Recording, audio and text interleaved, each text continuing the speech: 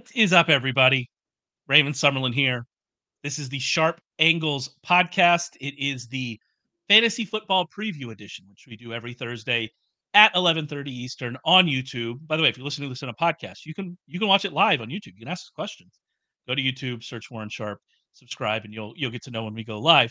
And the reason you'd want to be here live is not to ask me questions. Nobody's interested in my thoughts on anything. However, I am joined every single week by the one, the only, the great, the Swami of Konami, Rich Hribar. How you doing, Rich? Don't sell yourself short, man. There's a reason you've been around in these streets. You have a Scott Fishbowl championship belt behind you. You know, don't sell yourself That's short either. facts. Hold on. That's the most success I've ever had in fantasy football is over my left. And as many people in the industry will like to tell you, Shane Hallam, I know, tweeted this at me one time, was that I had the worst Scott Fishbowl championship team of all time. But it counts. That's right. It doesn't It matter. counts. A win's a win. Game is game. That's right, man. Listen, the Giants made the playoffs last year. That's You right. you can't take that away. That's right. That's right. But yeah, no, we're going to talk about week 8. I feel like I start every week this way, but it really has been this way. Are there any games you're really excited about? Like the one game I was really excited about was the 49ers and the Bengals, and now is Brock Purdy going to play? Like, are we excited about any of these games? Is this just going to be what this season is? Is us just going, well, I guess let's wait until we get to the playoffs and hopefully we're going to get some good games. Is that what we're looking at? Are there just that many bad teams now that we just can't get excited anymore? Well, I think from a real life perspective, that's true. Just because there's not so many great teams, so we're thin on like great matchups. But I will say, from like a DFS perspective, this is arguably the most forward I've looked at DFS slate in weeks. Like I think it's one of the more, maybe because there's just more games this week in general. But I think this DFS slate is amazing. Do you think it's amazing from like the an opportunity perspective? Like looking at there's not, to me, there's not one game that sticks out that I think Mhm. everybody's going to be on. And Correct. so we have a lot more opportunity to get interesting than we did maybe recently. And I mean, you always do. If you had avoided the Chargers, if you avoided everybody in that Chargers Chiefs game except for Travis Kelsey and Patrick Mahomes last week, then you probably would have been fine. And so there's always a way to get interesting. But yeah, I think that there's a lot more intrigue maybe this week than there would be in a normal DFS week. And so I am kind of looking forward to it in that regard. Although if you're like me and you like to just play big money single entry and only play one lineup of destiny, that's going to be that's Yeah, going to be yeah. It's gonna be difficult tough this this week. week. There's a lot of plays. That's what makes it fun. Is like we've got a lot of. There are going to be obviously popular plays. It ends up being rostership gravitates towards some players on every specific slate, but there are more guys I think at specific price points where like there's fulcrum points we have to make choices this week than it was just like in the past few weeks where it's just like, all right, in this price point, like this guy's a clear standout versus this. And then it just steers kind of like the builds all kind of looking the same. Whereas this week, you've got guys like Alvin Kamara, Travis Etienne, Tony Pollard, like all priced in the same, that Brees Hall looks like a really good play. So like, there's like all kinds of options. Maybe there's just better running backs and it feels better that way. Like that we can there's running backs we want to play this week. We could just distill it to that. Yeah, you might actually have a running back in your flex slot for like the first time in this entire season. Maybe that's where we're Yeah, the feeling Million excited. Maker winner won with double tight end last week, Kelsey and Andrew. So props to that. Yeah, man, what a time to be alive. What a time to be alive. I got to a double tight end last week in one of my lineups, but it was Andrews, and I can't even remember who it was, but they got like 2 points. Yeah, So typically I if was you see almost the there. double I tight was end, almost there, Rich. it's like a punt, right? Like if it's like Kelsey Yeah. plus a punt or something. But the Kelsey plus Andrews play, so you have the upside. So like the tight ends actually he actually won the Millie because of the double tight ends, not just because he Yeah, yeah. punted a spot at tight end.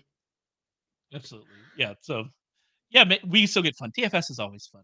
I'm going to Yeah, be yeah. excited about DFS by Sunday morning and then just watch all But of you're my the one money that writes the burn. power rankings like article for the site every week. Like I don't have to do that. Like, but like just from like a casual observer, I mean, like we just don't have those teams at the top, like the that are creating these matchups on us on a weekly basis, where we're getting like these two great teams facing off. Yeah, no, I've talked about this several times. Like you get to team 6 or 7, like it depends, I guess, how you feel about the Cowboys at this point. But you get to team 6 or 7, you're like, I don't really know. The Browns have to be still in the top 12, but with their whole situation on offense, you're like, I don't really know about this. And so there's a lot of I don't know about this going on, which does lead to interesting weeks like we had last week, where you're going to have a lot of upsets. And I think that's going to be something that continues. All right, let's get into fantasy football. Let's talk about a few of these situations. Before we do, though, I do want to mention we have a sale running on Sharp Football Analysis this week. It's a Halloween sale. It's spooky season, but the only scary thing from your Sharp Football family is how big of a sale we're running. 50% off site wide with promo code Halloween. We're not giving off candy. We're not giving off pencils or toothbrushes. Did you ever get a toothbrush when you were a kid in a Halloween No, bag? no. I mean, I'm old, so like I did come up from the era where like sometimes you would get like the handful of candy out of a bag of candy, like where Yeah. people would just drop and like and I have gotten pennies before too. I'm that old too, where the old people have handed out pennies, which was great as a kid. We loved getting those. Well, I'm from the South, and as such, I grew up in churches, as I would imagine many people in the South did. And as such, Halloween was not exactly was not exactly smiled upon in my household. But I do vividly remember going to a few church events with just people with candy in the back of the trunk and thinking, this sends a bit of the wrong message to all of us. I don't know if the devil's going to get us, but a guy in a trunk with candy that might get us. So maybe we need to talk a little bit about this. Anyway, I think I think that thing's still happening. You have kids, right? Is the trunk stuff still happening? No, that's definitely not happening anymore. Oh, too Yeah, bad. and Yeah. I miss the days too of I miss the days of trick or treating like on the weekend. Like now that it's actually like on Halloween night and next week's a Tuesday while I'm trying to write worksheet games up and everything. It's a big hindrance for my adulting. Yeah, exactly. I'm gonna have to make an appearance on the cul-de-sac just so people don't think that I'm a Scrooge. Then I'm gonna be like, all right, I'm gonna go back inside. I'll see all of you later. Anyway, we're digressed. We've gone completely off the rails. What you need to know is we have a sale this week, 50% off using code Halloween. You can apply it to anything, any package we have, fantasy betting, weekly, rest of season, all of it, 50% off. Just use code Halloween. The offer expires on at midnight on Halloween. At midnight on Halloween. So that is next Tuesday. So make sure you're using that. All right, let's move on to our one of our favorite segments, our second favorite segment, I would call it, real or fake. What was real or fake from week 7? And this was something that we were interested in discussing before news came out on Wednesday of Brock Purdy being in the concussion protocol. And so his kind of status for this week is up in the air based on what we've seen with the concussion protocol this year. I would expect that Brock Purdy's not going to play against the Bengals. Is that kind of where Right. you are right now as well? Yeah, Yeah. we have So not seen a lot of people get out of concussion protocol in a week, and they played Monday, so like I would yeah, say it's doubtful. I think it's doubtful as well. But I still think there's an interesting conversation to be had about what we've seen from him over the last 2 weeks, where he hasn't been great. And actually, if you look at the game against the Vikings, he was not really bad. He still had 9.1 yards per attempt, Mhm. a 70% completion rate, but his mistakes were actually intercepted. He had been running hot on that all year long, where he'd been getting away with some mistakes. But either way, it just hasn't been as good for the 49ers since that big win over the Cowboys. The offense that had been, you know, historically good after since Brock Purdy took over, that has taken a step back. And I guess the question is this just a blip? When Purdy gets back, do we expect the 49ers to get back to kind of where they were? Maybe not scoring 30 points a game because that's wild, but get back to kind of being one of these big offenses? Or are you actually kind of worried about this offense? Has something been figured out? Kind of where you stand with Purdy and in this entire 49ers offense? No, I still think the Purdy discourse is still nuanced, right? Like it's tough. It's because it's Yeah, the media is not going to handle it that way. But until like the 49ers like actually are in the playoffs and like he punches up versus like a really great opponent, like I'm always going to be kind of skeptical of how much lifting the system is doing. And Purdy, even for being more of a system guy, even before last week, like he's still like a vibes thrower. Like remember the Giants game? Like he lets Jesus take the wheel quite a few times. So that like finally some of those mistakes caught up to him. And granted, both those interceptions came after he was apparently concussed now too. So that gets thrown yeah. into it. Fair enough. But the 49ers, Like, they could have scored 30 points in that game easy. They had 3 turnovers on the Vikings side of the field. They punted 1 time in that game. Like, they kind of self-sabotaged themselves. You're probably a little bit more let down on how the defense performed, and I think big picture, we know that defense is probably largely fine still in the context of NFL defenses. But it's always going to come down to this decision that they made with Brock Purdy of when they're in the fire, when they have to punch up against the Eagles, or if they somehow make it to they face one of these teams, these AFC teams with one of these great quarterbacks, can they punch up in those situations? And until that question's answered, or until we see that question, like, it's always going to be people on the fence. What I will say about Purdy is one of the things we discussed ahead of the season, I think ad nauseum, was his pressure splits. And he has not been as bad against pressure. We've seen improvement in that area this year. I believe some in EPA per dropback, he's like 13th or something like that, which isn't great, but it's better than what it was last year. And that suggests to me that we are seeing improvement from Purdy. I do think that he's still getting lucky. It didn't work on Monday night. He's still getting lucky from, like, PFF calls them turnover worthy plays, which I think is a good way to describe them. A turnover worthy play kind of situation. But this offense, and we know what Shanahan can do. And if he's running this offense well, which I still think he is, like I said, like you said, they should have scored a lot more points on Monday night. They got on the wrong side of turnover variance. That's going to happen, Yeah. but they should have scored a lot more points. They had a bad game against the Browns, but I mean, I guess unless you're Gardner Minshew, then everybody's going to have a bad game against the Browns, which, that, by the way, that game that game is wild. That Gardner Minshew had like two 60-yard touchdowns in that game against the Browns. I still cannot process what happened in that game. I'm pretending that it didn't happen. But either way, I think that, you go up against the Browns after a massive win, you can explain that away. Last week, you get on the bad side of turnover variance, you can explain that away. I'm not particularly worried. I am a little bit worried if Sam Darnold starts this week, but kind of moving forward, I still think that, you're going to want Brandon Ayuk. You're going to want the ceiling games from Kittle whenever those happen. You're going to want Debo when he gets back and healthy. And obviously, Christian McCaffrey is the best running back on Yeah, I was fantasy going to radio ask from though. I FanDuel. mean, So, how concerned you were with Darnold. I mean, Darnold played pretty well last year, and obviously he's still young. He's in this. He's obviously in a better environment than he's ever been in, and he was 5th in the NFL in fantasy points per dropback last year when he took back over as a starter. In an insulated environment, they were a low dropback team. They ran a lot of play action. He just peppered DJ Moore with vertical balls when they actually took their shots. And now he's in this structured environment. We'll see if they get Debo back, but yeah, I mean, Sam Darnold's only 26 years old. Like, imagine, like, so young.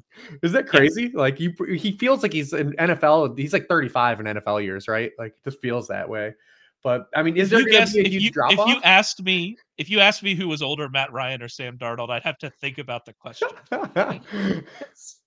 That's kind of where we are with Sam. And we label this segment real or fake, and I want, like, the one thing we still don't know what's real pertaining to this matchup is what the hell are the Cincinnati Bengals like No idea. coming out of the bye? They've talked about they're going to run more offense under center coming out of the bye, which they haven't done to insulate Joe Burrow's calf injury. So it sounds like he's maybe as healthy as he's been at this point, and we would expect that. But their offense has been so bad. They've had one good game. It was against the Cardinals, who literally everyone's had their good game against the Cardinals. So, like, what do the Bengals look like coming out of the bye? I'm very intrigued by that as well, because if Burrow comes out looking the same way he did, like, how are we ever going to have faith, like, in anyone outside of just like playing Jamar Chase volume in this offense? The thing about the Bengals is that their schedule, I guess from a fantasy perspective, their schedule isn't rough after this week because the Bills defense has just been Just ravaged. dreadful, and they Yeah, they're get the just Bills. ravaged. Exactly, and so they get the Bills after this. But I mean, the Texans defense has been quietly pretty good. By the way, the Texans might win that division. Just kind of throwing that out there. Then they get the Ravens defense. Then they get the Steelers defense. And they get the Jaguars defense, which hasn't been terrible. Like, there's a Luck Cup run here of some defenses that you're maybe not scared of and going to run away from, but that you are interested to see how this offense performs. If this offense was last year's offense, you wouldn't be worried about it. But what we've seen this year, the one thing I'll say to that is things did look a lot different. Burrow looked a lot healthier against the Cardinals, and I am on team the Seahawks defense is actually good, and I've been on that for a while, and so I am interested to see kind of moving forward if that bears out, and maybe that Seahawks performance is maybe we're putting too much stock in that Seahawks performance. Maybe the Seahawks defense is just good, and that's kind of the situation. So we'll see how it plays out. But you can't be like T Higgins. Like T Higgins is in this week. If you have reasonable receivers, like where did you rank T Higgins? He can't be in the top 30, right? Is he in the top 30? Let's see. I'll tell you where he was. I have him up, but I don't think he was. He was. Where was he? Yeah, right around 30 and Yeah. half, and then lower in PPR. Yeah. I mean, that's kind of where we are with this offense. And then Mixon's getting enough carries and touches that you're just going to trust and hope he gets a touchdown. But this is not the offense. If you invested heavily in this offense in best ball, which I may have done on a few teams, you're not looking great. You're looking forward to next season. So it's been a little rough. Yeah, I mean, An best offense ball because of that where Chase goes, you force the stack, right? So like if you took Chase at 1-2, 1-3, 1-4, you probably in the third round you either forced T Higgins at the end of two and then just force Burrow just to yeah, build the stack because that's best ball mentality. exactly. No, I definitely first forced Burrow, especially after the injury with Chase. I forced Mixon. Although I really liked Mixon overall. I thought that the in that offense, the touches he was getting, I thought it worked out. And guess what? It's not that offense. And so that's Right. what you run into. It probably would have worked out with the touches he's getting in that offense, but it is what it is. You mentioned Sam Darnold and how the Panthers ran last year after he took over and they were very run heavy. A major component of that was Dante Foreman, and we saw Dante Foreman 2 weeks ago and maybe not have the best game, but he was still the lead back for Chicago, the clear lead back. Last week, he was amazing. He was the number one. I believe he was the RB1 for the week. Hmm. Now it looks like Chicago is getting Roshan Johnson back. He was a full participant on Wednesday, even though he's still in the concussion protocol. And so the question is, what do we think this backfield is going to be moving forward? Like, how are we kind of handicapping who's going to be the lead back, I guess, the quote unquote lead back as we go forward? Yeah, it's a real tough spot because we don't want to chase the points that in the situation Foreman had last week, especially against the Raiders team that completely didn't show up. I mean, Cole Kmet was on a podcast talking about like how like the Raiders quit during the game, and you have like a Bears team calling you out about how like you quit against them. Like that's not a very good sign of where things are with Josh McDaniel and the Raiders moving forward. But Well, it's just things aren't going great with Josh McDaniels. That's wild. Who would have ever expected that would happen? But it's really tough to diagnose because Roshan Johnson was a guy that the Bears obviously this regime was high on. He had relegated Deontay Foreman in a sense, at least in terms of being active. But now he's coming back from a multi-week concussion, which Yeah, definitely has to be kind of a red flag. I would definitely not expect Roshan Johnson to be like the lead back here. But the question is, does he get enough work to where it's just muddy overall? And then the Chargers have been a lot better run defense this year than their previous years, iterations under Brandon Staley. Also, they're just getting flooded against the pass. So, like, they can't stop anyone through the air. So, I don't really expect the Bears to have like a ton of rushing efficiency here either. And they're just road dogs. So, like, it could just be a situation where, like, it's just better to stay away and not yeah. chase the points. I understand fantasy gamers are not in that bucket, right? Like, you have to, if you have I'm these playing. guys, you might have to Yeah. play them. I would assume if I was betting on it, I would assume it's like a 1A, 1B situation with like a slight edge for Foreman this week. And we'll see if like Roshan doesn't have any setbacks, physically. Thing you'll say about the Bears kind of passing game is they are not set up, at least the way they ran the passing game last week with Bajan, Correct. they are not set up to attack this Chargers secondary and the weakness that it has, which is more down the field. Bajan averaged, was it 2 air yards per attempt against the Raiders, something like that. And they still wiped the floor with the Raiders, which again, it's not going well As in long as passes Las 15 Vegas. yards downfield, he threw 4 passes 10 yards or further the entire game. Yeah, I mean, yeah, I that at least is not attacking the weak spot of the Chargers pass defense. So that's good. The thing I'll say about Foreman, and if you're worried about him from a fantasy perspective, which I do think is fair, especially given the game script concerns that we have here, it's not like he's been dominating the carries in these last 2 weeks either. It's 57.4% Right. of the running back carries over the last 2 weeks. And so he could probably stay at that number. The question is Roshan Johnson going to be the primary passing down back? It seemed like he quickly surpassed Foreman because of that, because they wanted to use Johnson as the passing down back. And so that suggests that assuming his health is right and they're not worried about his health, which if you're worried about the guy coming back from concussion, he shouldn't be playing. So I'm assuming that if he's playing, that they're not going to be as worried about his health, that he will, he will be involved more in that respect. And then if the script gets out of hand, then you could see a lot more Roshan Johnson. What I will say, and I mentioned this a lot in the summer, is that Dante Foreman has now for 3 years been a pretty good running back on early downs. He has been a pretty effective running back so far this year. He got 5 yards per carry, or the last 2 weeks, 5 yards per carry, 58.1% success, despite facing a light box on just 16.1% of his attempts. He has consistently been an effective early down running back over 3 years. He has the draft pedigree. I really do think that if he doesn't have the injury early in his career, we think about Dante Foreman a lot different. And I think that that's something that you at least have to keep in the back of your mind as you're thinking about this situation. That this could just be that Foreman's pretty good, and that's a real concern if you're someone like me who has invested a lot in Khalil Herbert, and we'll kind of see how that situation works out. Yeah, both these guys feel like they need a touchdown though this week. Yeah, probably so. Probably so. We have a question actually here in the chat. I want to get to this one. Would y'all trade Etienne plus DK Metcalf for Jamar Chase? I'm a lean no. What do you think, Rich? I mean, it's tough to say like the team context. I don't know how many running backs like his situation is, and like versus his wide receiver situation, in terms of needing, because that changes like the whole dynamic of it. In a vacuum, Absolutely. I would lean towards no, just because ETN is getting like he's checking all the boxes. I even wrote like if we were to reshuffle up the draft and draft today, I think he would be the RB2 behind Christian McCaffrey, and I don't think we'd get a lot of pushback on that. No, and I think that in a vacuum, the scarcity at running back is more pronounced, Correct. and that you want to make sure that you're keeping those kind of guys on your roster. But Like, if and you it's a have difference. That's the no difference. like, if he's got, I don't know, because ETN was in a nebulous spot in draft capital, like fourth, fifth round in some drafts. So like, if you did get like a McCaffrey, or like you've got Brees Hall now back, and you might have three good running backs, and then that's the caliber at least guy. If you are trading Travis Etienne, I will say that's the caliber guy you better get in return. Yeah, I think so. But kind of like, I think this is an interesting conversation about the difference between if we're drafting before the season or if we are already into the season and have seen what happened and have that kind of information.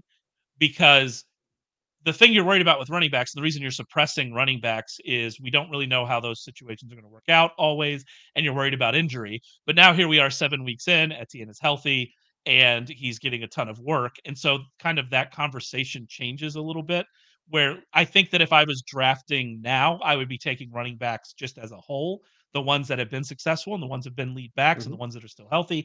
I would be drafting them as a whole higher than I was drafting running backs in August, because a lot of that uncertainty that pushes running backs down draft boards is gone. And so I'm going to value running backs higher in the trade market than I would in drafts, if that makes any sense, kind of that thought process. No, yeah, totally. I would also say too, like I'm telling that gamer they're not getting DK too. Like you're getting ETN for Chase. Like Yeah.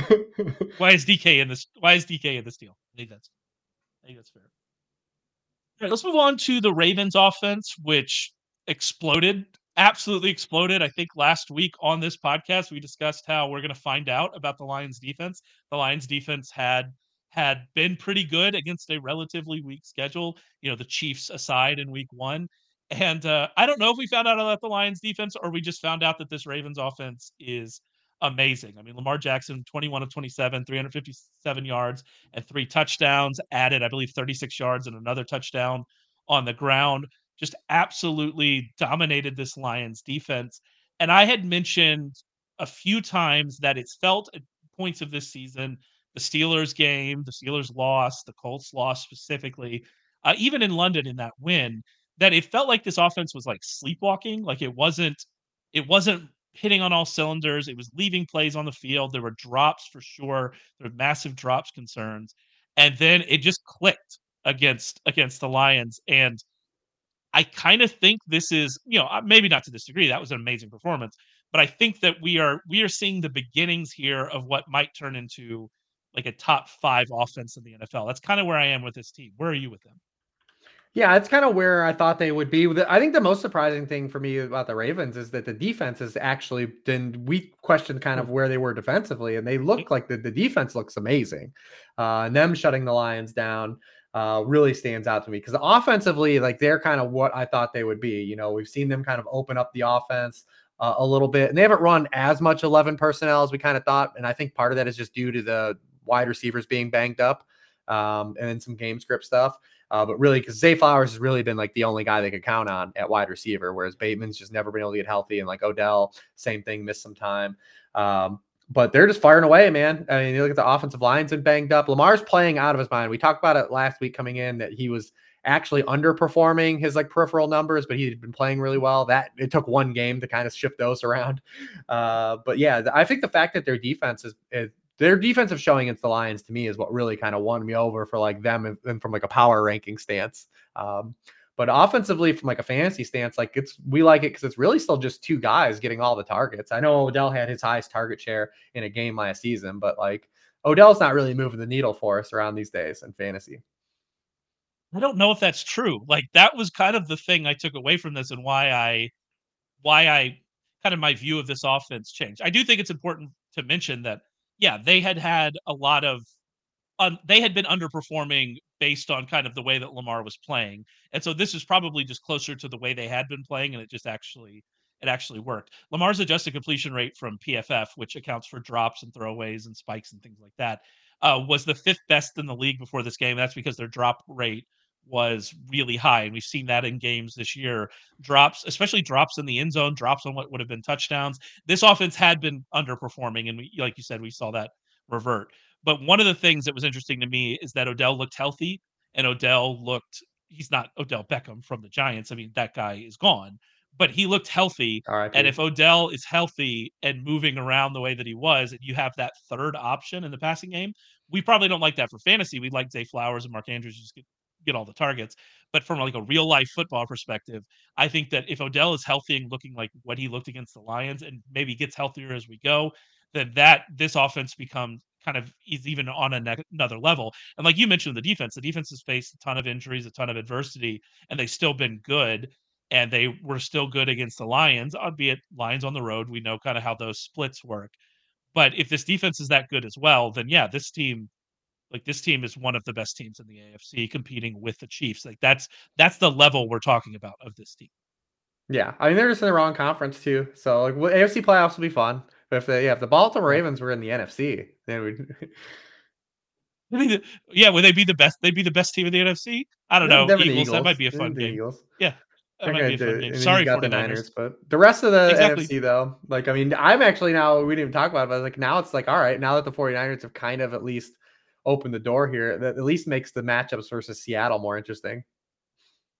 Yeah, I moved Seattle up to 6 in the power rankings since we're talking about the power rank slot, and I think I think Seattle's defense is real, and I am interested to see if Geno Smith can get things turned around because I was from looking like at a the Geno peripheral stuff and wrote about it. Like it's all the same as last year. They're just throwing exactly. less, and he's not having the touchdown production. But all of his like you said, peripheral stuff looks exactly where it was last year. And as I said before the season, that's exactly where it was in 2021 as well.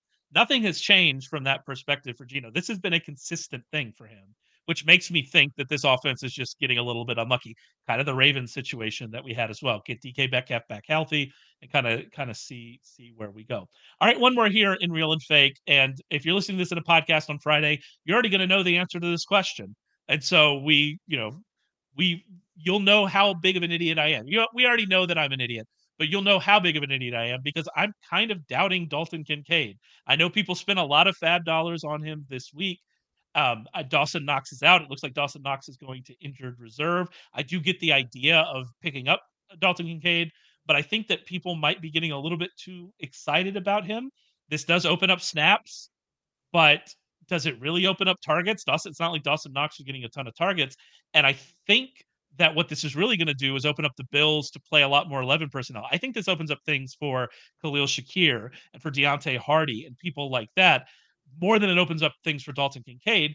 And if Dalton Kincaid is running 70% of the routes instead of 60% of the dropbacks like he had been, but he's still only being targeted 40 yards down the field. Does it really change his fantasy perspective? I think people might be getting a little bit too excited about Dalton Kincaid. Again, by the time you listen to this, I might be a giant idiot, but that's kind of where I stand on this one. How do you feel?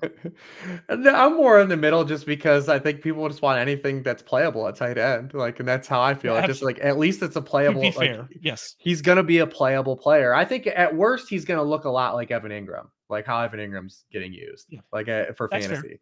Like, and that's fine, right? Like if you could just tell me I could plug in Evan Ingram and take my 9 to 12 PPR points a week and walk away from the table, that'd be great. I have a few teams that would love those instead of trying to do this whack-a-mole every week of trying to figure out what tight end I'm going to play. Is Cole Kmet going to get me a 0? Is Johnny Smith a real thing? Is Dave Njoku alive? Like all these things, like every week that I've been doing in some leagues. At least it gives us a player, and then he's got the offensive attachment. So I think that's probably where people are taking it probably too far, is they're just saying like, all right, I've got this Josh Allen target at tight end. I'm ready in the draft capital, and now I'm just ready to explode. But even on Sunday, with all the targets increased, 4.6 air yards per target. I mean, only David Njoku and Gerald Everett average fewer air yards per target than Dalton Kincaid. So he still needs a lot of volume.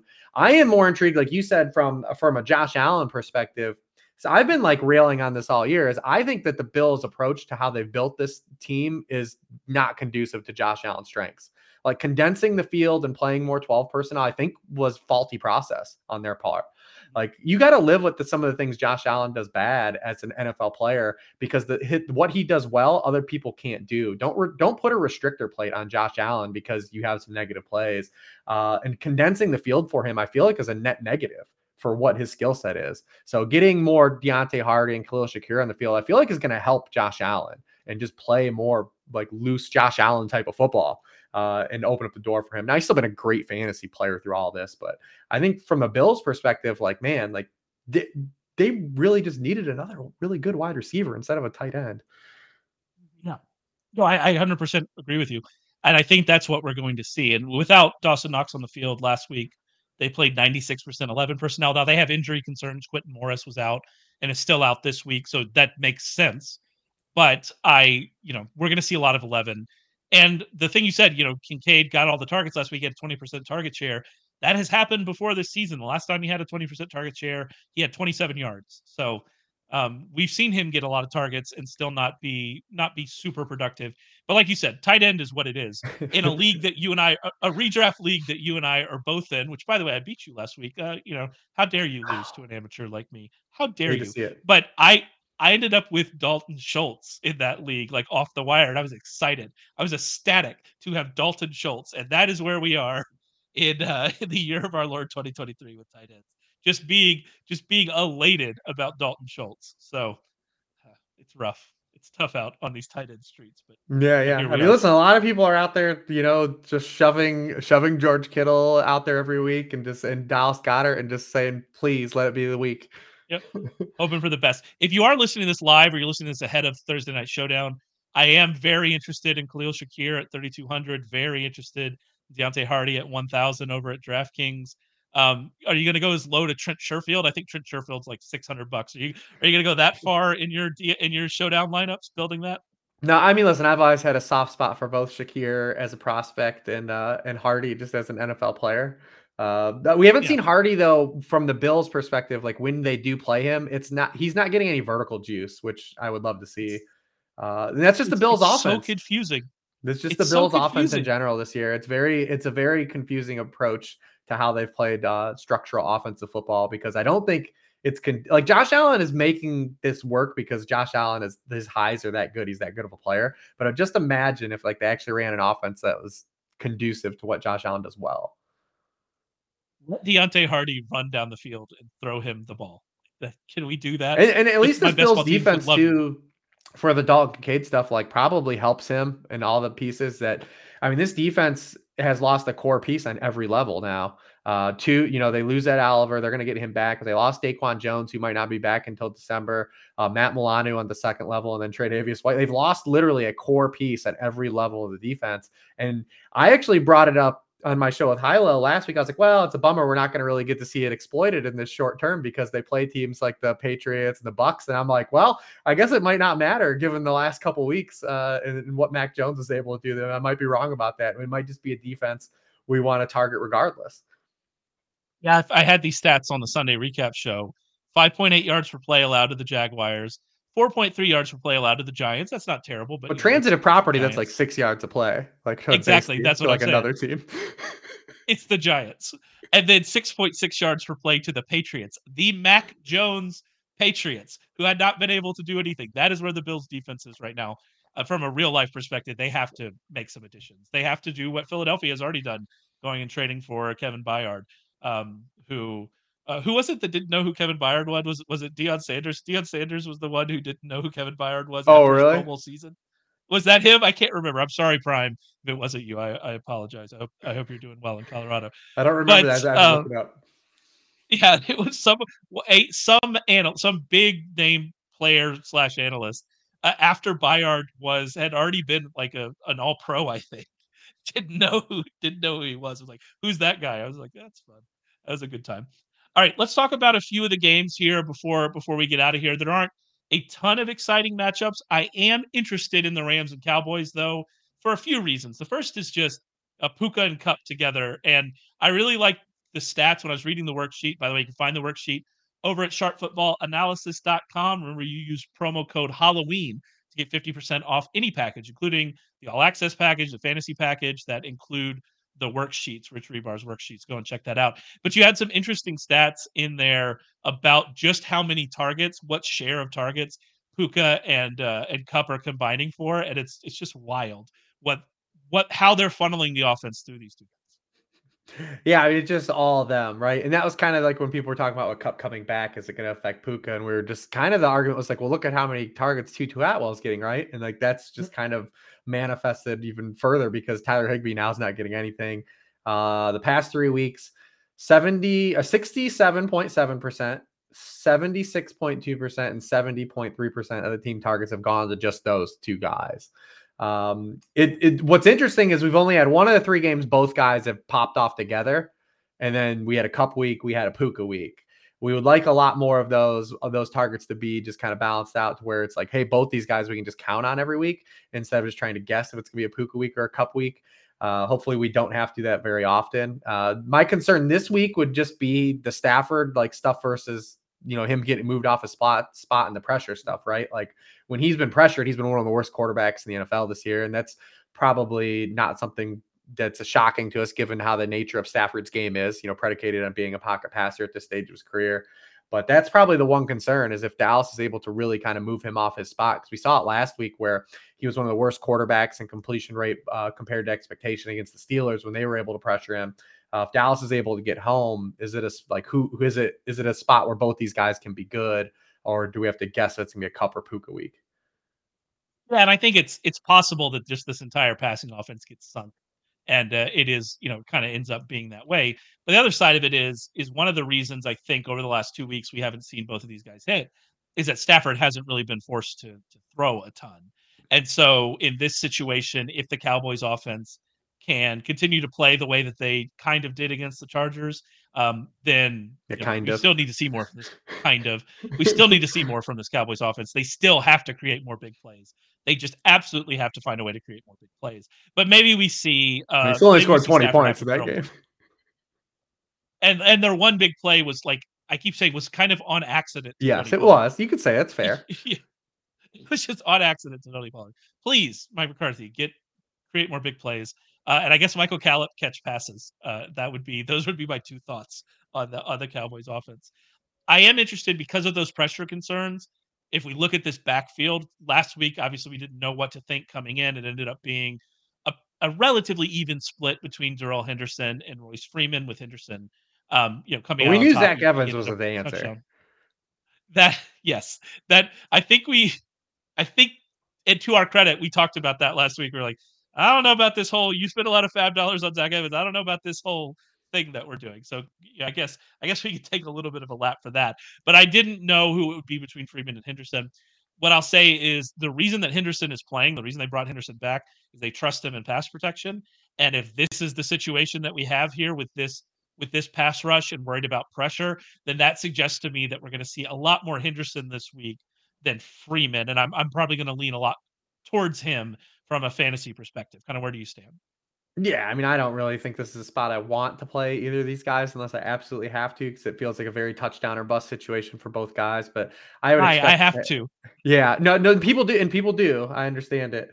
So, but yeah, I would lean Henderson as well. And Henderson had the goal line carry, right? Like if you get a pass interference in the end zone or like something happens, like he had the goal line carry, and that's what we want to chase. Like in a game where we're not expecting like either back to like kind of pop off and have a ceiling week, like we just want to chase like someone get a money touch for us, please.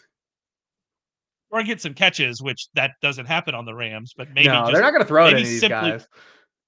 Maybe simply being on the field, we can get like 2 or 3 catches from Henderson. Maybe that'll help us out. One more thing from this game I'm interested in is Tony Pollard. We're coming out of this bye week for them. Um, is Tony Pollard, he's getting all the touches that we could want from Tony Pollard, but it just hasn't been there. We have not seen the explosive plays that we've seen throughout the entire rest of Tony Pollard's career. Is this the week? The Rams are allowing 4.23 yards per carry to running backs. Rams are allowing a bottom third 1.35 yards before contact per run. That's how you create big plays, is getting yards before contact. Is this the week? Are we finally going to get to see a Tony Pollard week? How are you kind of viewing it? Yeah, I mean, I think the overall the offense in general, this is still a spot where I think the Cowboys could have like, immensely positive game script. And like we just haven't seen the Cowboys play like a lot of normal games this year. We finally did before the bye. Them like it was the first time all season they ran a play in the second half of a game within 7 points of either direction. And we saw in a neutral game script game, Tony Pollard had 88% of the backfield touches.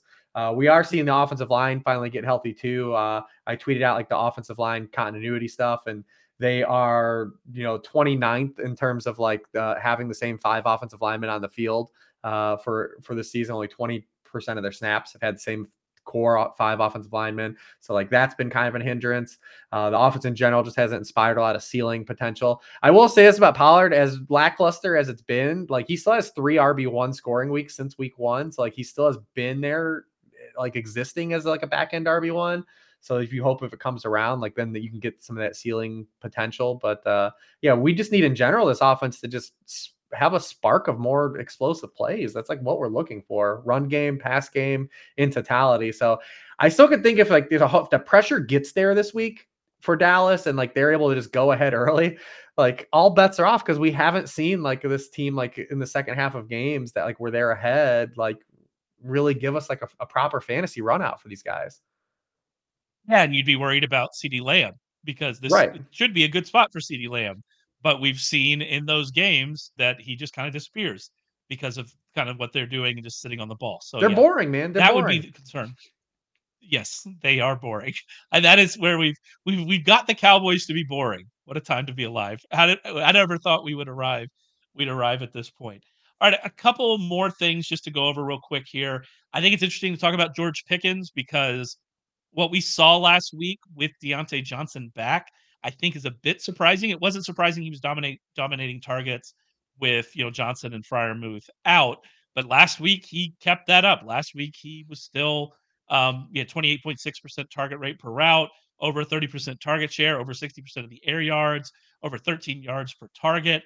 And so Pickens, even in this offense, even with the struggles that Kenny Pickett has had, Pickens is still the number one receiver, being treated the number one receiver, getting those targets per route, like what we hoped for before the season. After we didn't see that as a rookie, was it 14% or something like that?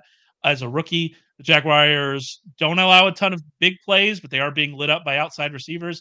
I'm very interested in Pickens this week, especially if the script leads to us having more Steelers passes than maybe we're accustomed to. Where are you on him? Yeah, I know Mike likes Kenny Pickett this week too, from a DFS perspective. I mean, Pickens, I thought people like were tearing him down too much from a rookie year perspective, and ended up becoming undervalued in fantasy drafts because the types of value targets he gets just carry value for fantasy football, right? Like vertical targets, end zone targets. To me, he looked like If you had like the Russian nesting doll of players, you would have T. Higgins, Mike Williams, and George Pickens, right? Like in the order of ADP. And I was like, oh, well, if he looks a lot like these guys, but at like a discount. And I think that's what we have with him. Is there going to be some volatility with the types of targets he gets coming from the quarterback play he has? Yeah, sure. But the targets he gets are valuable. And he's getting more of them this season. And they have a thin target tree. Like, who else is challenging now that Pat Freiermuth is on IR? Like, who else in this offense is challenging for targets outside of Deontay Johnson? Like, the ghost of Allen Robinson isn't getting targeted. Calvin Austin hasn't gotten any runway. Connor Hayward isn't getting targets. It's a two-man deal here. His name is Penn State legend Allen Robinson. Thank you very much. Penn State really could have used Allen Robinson. I Even this version love of Allen Robinson, the player. It's been really tough these last couple of years to watch this version of Allen Robinson. It hasn't been ideal. I do think it's interesting you talked about the type of targets Pickens is getting when we're thinking about Calvin Ridley, we've been very disappointed in. And I brought this up before the Colts game when I was fading Calvin Ridley, and it worked out for me. It didn't work out for the right reasons, but it worked out for me that Calvin Ridley's usage has shifted completely from the first 2 weeks, and it has now been consistent ever since then that he's being used down the field. He's being used 5 to 10 yards further downfield than he was in weeks 1 and 2. Like you said, that's going to create volatility, and he has been on the bad side of that volatility recently, but it also creates the opportunity for spike weeks, and this is a week where you could see a spike week. I'm also interested here in Calvin Ridley if we're going to see this usage continue. The Steelers, 13.9% of the wide receiver targets against the Steelers have resulted in a 20-yard gain. That's the 5th highest rate in the league. I wonder if this is the week we see Calvin Ridley kind of get back to it. And if it's not this week, then I think you're really, really starting to get worried about Ridley. Kind of where do you stand on him? Well, and the dynamic of if Zay Jones is up too, like how does that hurts? That changes. Where's the paradigm shift in usage? Has he only been kind of pushed into this role because of the absence of Zay Jones? We don't really know, right? Because we don't have a huge sample. He was on the team last year, but I will say, and to that point, like what happens to Kirk if Zay Jones is back? And if they want to keep using Kirk the way that they're using Kirk because he wasn't really used early in the season, then does that mean we just have to keep using Calvin Ridley this way? There's a lot of uncertainty here in this offense. Yeah, and even then was going to be a one-game sample. Exactly. And it's weird that the uncertainty is built around Zay Jones of all people, but that is, that's where we are with this offense. Yeah, no, Zay Jones, he serves a viable role in that offense as the vertical guy and as a red zone target. Like that, he's a clear role of what they want to do with him when he's on the field.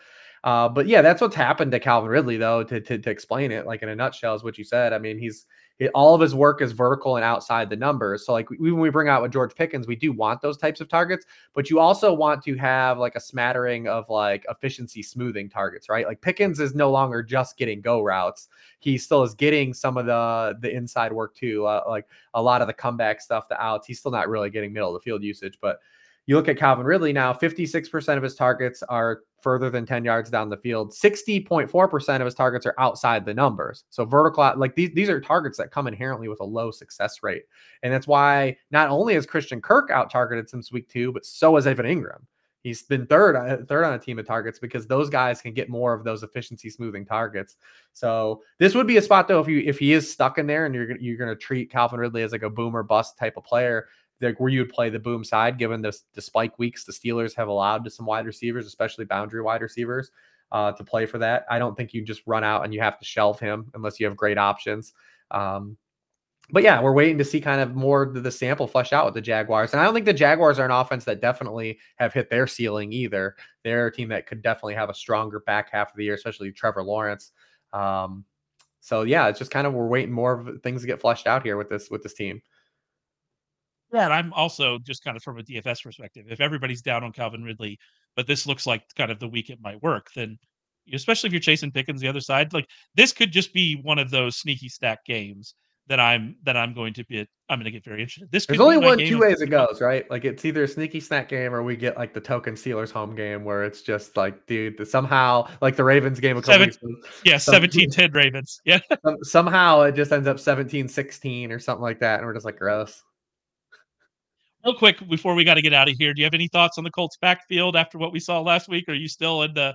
Are you still in the? I think last week you told me I have no idea. Are we still in the I have no idea situation with this Colts Well, backfield? if Zach Moss he didn't practice Wednesday, if we get him out of the way, I mean, here's what I will say Fair enough. about it though: is if they're going to run this many damn plays, it might not matter. Hmm. Like if It like might, yeah.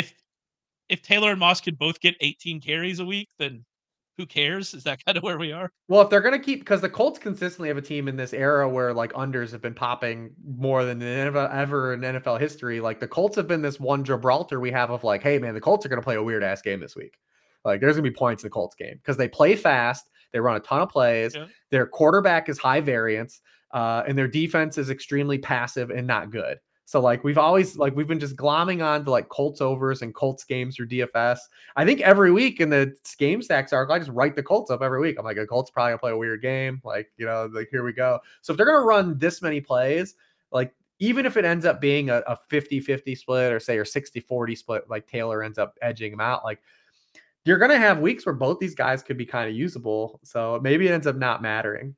I will say I like too that they used Jonathan Taylor like as a receiver last week. Like he lined up, he flexed out as a wide receiver, caught like a slant. So like they're finding ways to get creative.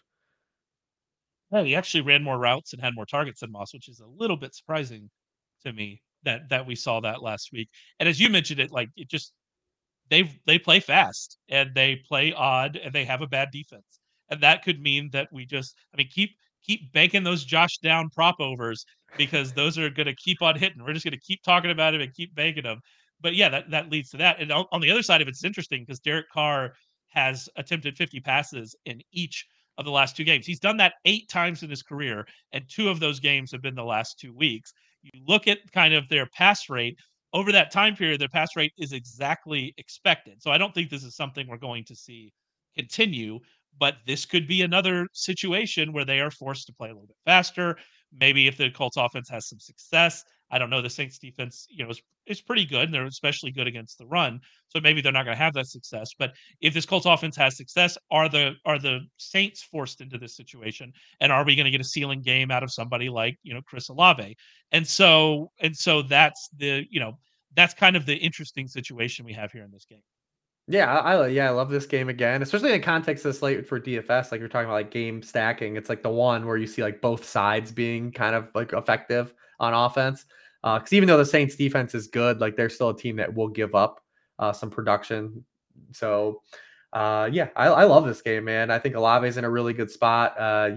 Granted, he can translate some of his speed and his vehicle to on the field because he's crushed against cover three. We know Gus Bradley's going to sit in cover three. What we like too about his cover three splits is that Derek Carr and those single high safety looks, like his on target rate is so much higher than the other stuff that Olave gets, like against the other looks, where just stuff comes with it. Like again, we mentioned the low success rate type of stuff that you have to live on those vertical shots.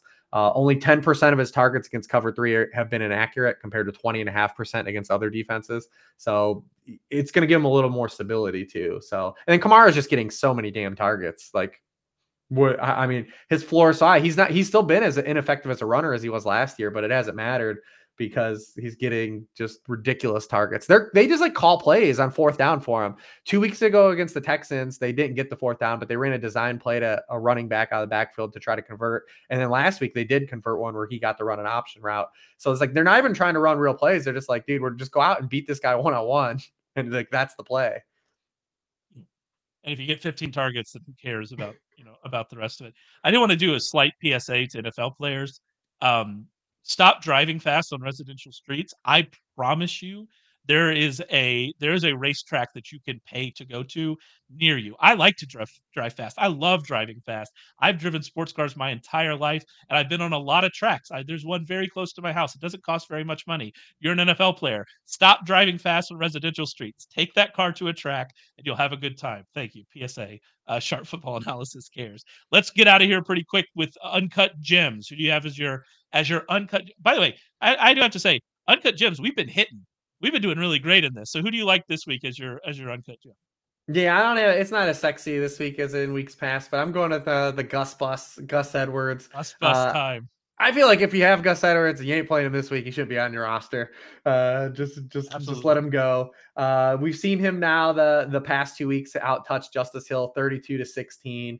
Uh, just a tremendous spot here. Huge favorite against this Cardinals defense that we've been targeting every week. They're 25th in yards per carry allowed to running backs, 25th in rushing points allowed per game, and running backs have scored 47.4% of the touchdowns the Cardinals have allowed, which is the sixth highest rate. So if you got Gus Edwards, this is like the ideal time to dust them off. Play Gus Edwards. This is when we're rolling him out there. Mine is I did go a little bit odder for mine. Mine is another running back. And in this week with no buys, maybe we're not getting all the way down to Devin Singletary, but I do think that it is interesting that before the bye, Devin Singletary handled 46.2% of the running back carries. He had one fewer carry than Damon Pierce. He was much more effective, has been the case all season. He ran twice as many routes and was the only running back to earn a target in that game for the Texans.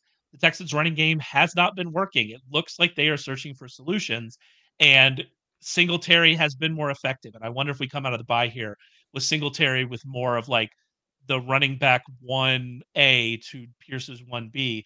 And if that's the case, then they have an opportunity to have success this week against the Panthers. Panthers giving up 5.3 yards per carry to running backs this season. They've given up a league worst 11 rushing touchdowns to running backs this season. It's tough to make like a really strong case for Singletary with no buys, and you're like, well, where am I going to put him into my lineup? But if you're really struggling at running back, if you're looking at starting Pierre Strong as I am in one league, then I am, I think that Singletary is a very interesting case here to get ahead of his usage, and maybe people have forgotten, especially in DFS. I'm interested a lot in Singletary this week. Am I wild? Am I going a little crazy here? Like, can you go this deep on Singletary? You can in leagues where, like I said, you talked about playing Daryl Henderson in the league. I think he's probably in the same like bucket of that. For DFS, like he probably like think of the game he has to have to probably deliver though for you. Like you probably need Two multiple touchdowns. touchdowns. Yeah, you need two And touchdowns. yeah, it's both these backfields are going to be interesting coming out of the bye because does Carolina have a committee moving forward? Do the Texans have a committee moving forward? It's going to be something to watch for both those teams in this game. Carolina definitely has a committee moving forward. I'm sorry to everybody like me who has a lot of Miles Sanders on best ball teams. Carolina has a committee moving forward, and that's going to be rough. All right, let's get out of here. Any closing thoughts? Anything you're looking forward to here in Week 8?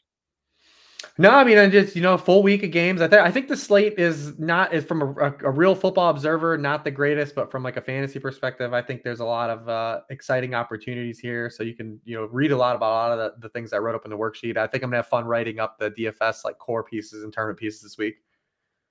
Yeah, absolutely. And make sure you're checking those out. The DFS articles have been doing great.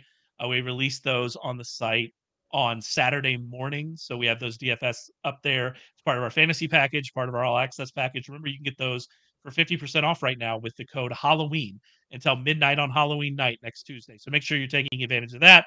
You're reading all of Rich's content over at sharpfootballanalysis.com. Stay tuned. We have another podcast episode coming for you today over on the YouTube channel talking about DFS and talking about betting. Actually, I'm going to be on that one today. You get me twice today. I apologize to everybody. I apologize to all of your drives that you get to hear this twice today. But make sure you check that out. Check out our Sunday recap show. Stay tuned to this podcast feed. We appreciate it. And Rich and I will be back to talk with you next week.